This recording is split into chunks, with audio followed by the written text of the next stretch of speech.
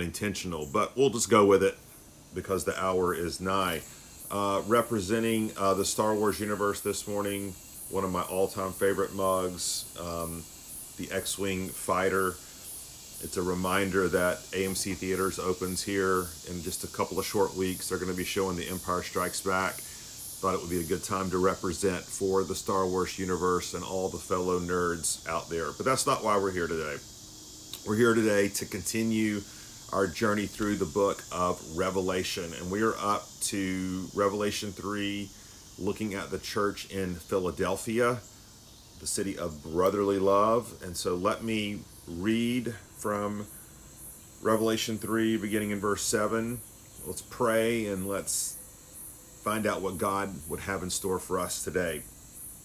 Verse 7, and to the angel of the church in Philadelphia write, the words of the Holy One, the true One, who has the key of David, who opens and no one will shut, who shuts and no one will open. I know your works. Behold, I have set before you an open door which no one is able to shut. I know that you have but little power, and yet you have kept my word and have not denied my name. Behold, I will make those of the synagogue of Satan, who say that they are Jews and are not, but lie.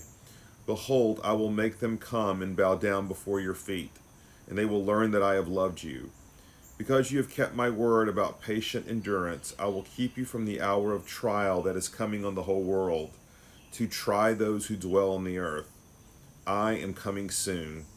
Hold fast what you have, so that no one may seize your crown. The one who conquers, I will make him a pillar in the temple of my God.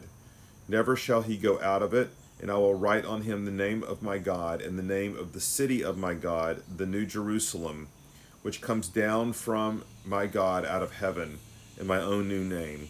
He who has an ear, let him hear what the Spirit says to the churches. And Lord, just like John in this book, we long for the day when you will come back and the new heavens and the new earth will be ushered in, when the New Jerusalem will descend down and your reign and your rule and your authority will be brought to final completion. But Lord, until that day, we live in hope, we live in faith, and we ask that we would also live wisely. We would live dependent upon your Spirit, that we would maximize the open doors that we have before us. And we ask that you would teach us this morning. In your name we pray. Amen. So, as we have noted previously, John records a vision of Jesus, a symbolic apocalyptic vision of Jesus in Revelation 1 that highlights various attributes of the character of Christ, and then goes about applying, or Jesus himself applies some portion of his attributes, some part of his character to each of the churches in a unique way to address the very real needs that they are experiencing then and there. And so here it tells us in verse 7 that Jesus presents himself as the Holy One, the true One, who has the key of David, who opens and no one will shut, who shuts and no one will open.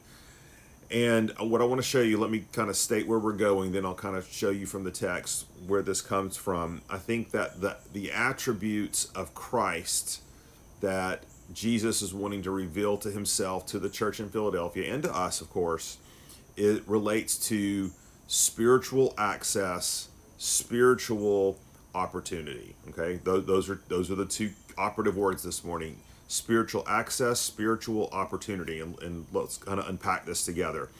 So we know that Philadelphia was a super strategic city economically. There was a ton of economic opportunity there. In fact, it was called the Gateway to the East. And apparently the church there, which was some 25, 30 years old, was originally founded probably around the same time in Acts 19 that the church in Ephesus was planted. And apparently the majority of the church in Philadelphia were Jewish Christians. So they were ethnic Jews, followers of Yahweh, came to trust in Christ as the fulfillment of the Old Testament promises. But of course, that put them at odds with the Jewish leaders, particularly who were not accepting Christ as the Messiah. But see, these Jewish Christians, because they saw what they were doing as a fulfillment of the Old Testament, they still came to worship at the synagogue. That's where they gathered with the people of God. Well, what began to happen as persecution increased from the Roman Empire and hostility from Jewish authorities increased as well, is that these Christians were no longer given access to the synagogue. They were shut out, so to speak. The door was closed in a sense. And obviously this would have been very ostracizing. It would have been kind of a terrifying thing, in fact, to be put out of the synagogue. There was spiritual consequences to this. There was communal consequences to this. And so the church found itself being marginalized in terms of its influence and spiritual access, but it was also being marginalized economically, right? This has been a common theme. They were kept oftentimes from buying and selling and participating in all the amazing flourishing economy in Philadelphia, again, because of their faith, because they wouldn't worship Caesar, they wouldn't worship these tribal gods, these deities. And so they found themselves with decreasing opportunities, spiritually, economically, in every other way.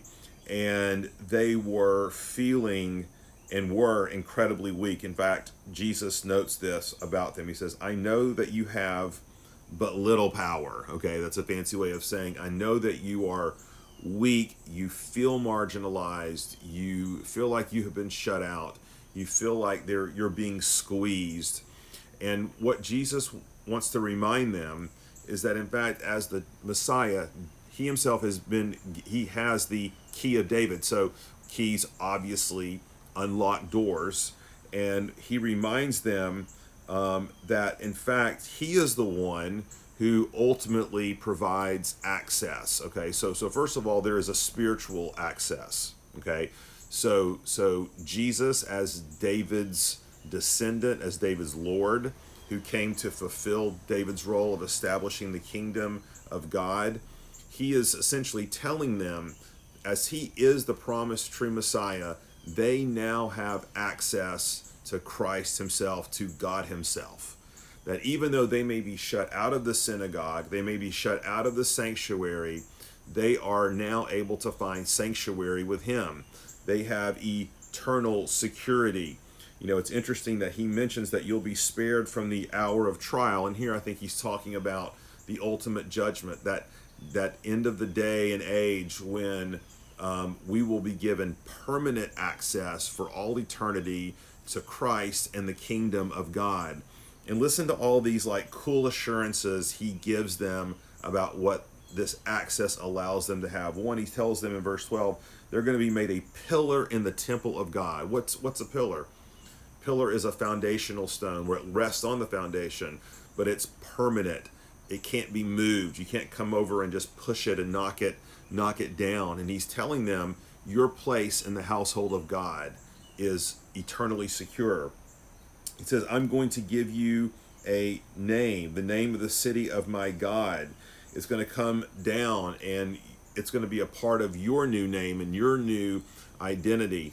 And all of this is Jesus's way of saying, yes, from an earthly sense, you have been cut out of access, but I've given you the ultimate access. You have everything you need in me because I'm the king. I'm the first and the last. I'm the Alpha and the Omega. I'm going to be ruling forever. All these little fiefdoms and kingdoms that you think are obstacles to you, are standing in your way, in fact, ultimately are just under my thumb.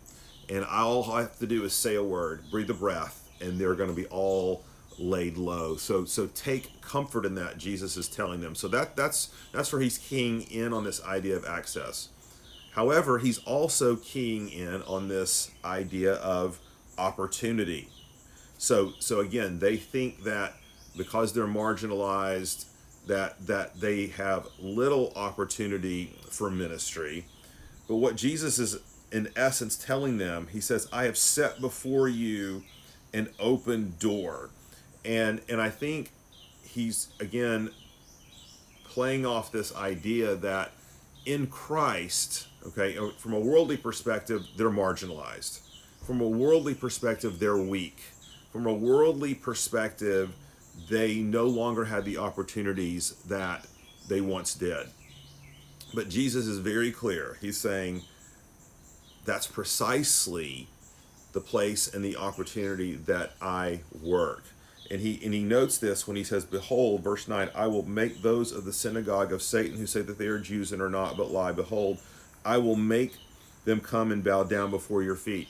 I think what he's saying is that you have the gospel, you have Jesus, and what appears to be bleak opportunities before you are in fact the very things that God uses to make his power perfect in our weakness.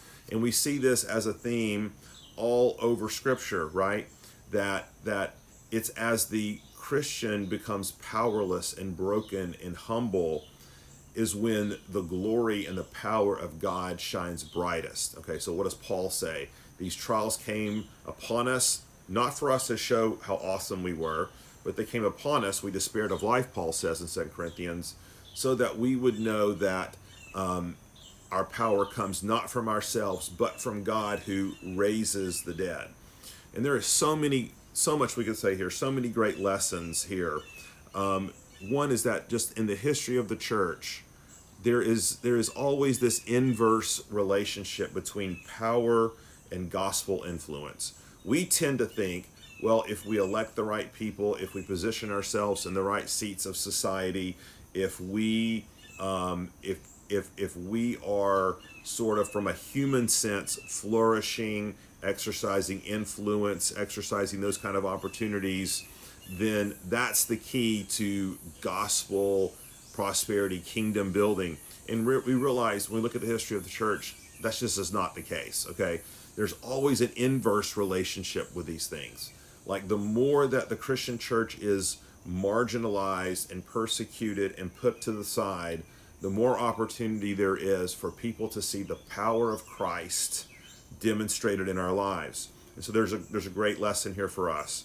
Today, as Christians, I think increasingly are starting to feel more marginalized, more squeezed, more sent to the spheres of the public square. We tend to view those as inherently negative things. And of course, no one wants to have their freedoms restricted. No one wants to be squeezed. No one wants to be persecuted. But yet, what we see time and time again with the church and the gospel, those are precisely the times that the kingdom advances. Those are precisely the times when God's power is made perfect in weakness. And so I just want to really encourage us and call us to this season, instead of thinking about all of the ways that our lives are restricted, or opportunities are restricted, or gatherings are restricted, or our influence is restricted, or we're restricted politically, or whatever the case may be, that we would in fact say, no. All of these things might be pressing in upon us, but the one thing that is not restricted is the Word of God. It's always going out. His Spirit is alive. It's active. It's giving life. So God, how would you have me step into that today in confidence? Lord, how could I be a bold witness? How can I be one who speaks to the context of the situation, not to advance a particular political cause or ideology, but to advance the gospel? As people are divided over a million things politically and ideologically in our day and age, what an opportunity to say, we're holding up something else as the church. And that's the gospel. That's what we're rallying behind. That's what we're marshaling our resources and our opportunities for. And Jesus, I think, wants to remind us today, church of the 21st century, Four Oaks Church, I have given you an open door. Now walk through it by the confidence and the grace and the mercy of Jesus Christ. I need to hear that. I think you need to hear it. We all need to hear that. To be reminded of who's in charge, who is reigning, where our true and lasting access is. That is to the throne of Jesus Christ who's reigning today. Let's pray. Lord, let it be so. Let our hearts be convinced of this. Let our wills be infused with the power of your Spirit, that we may, in our weakness, see your strength perfected and the power of the gospel go forth. And it's in your name we pray. Amen. So tomorrow we're going to look at the last of the 7 churches, the church in Laodicea. That'll be tomorrow, Friday. We'll have a break over the weekend. And then on Monday, we're into Revelation 4, where all the interesting things start to happen. But tomorrow, same time, same station. Thanks for joining us. Have a great day.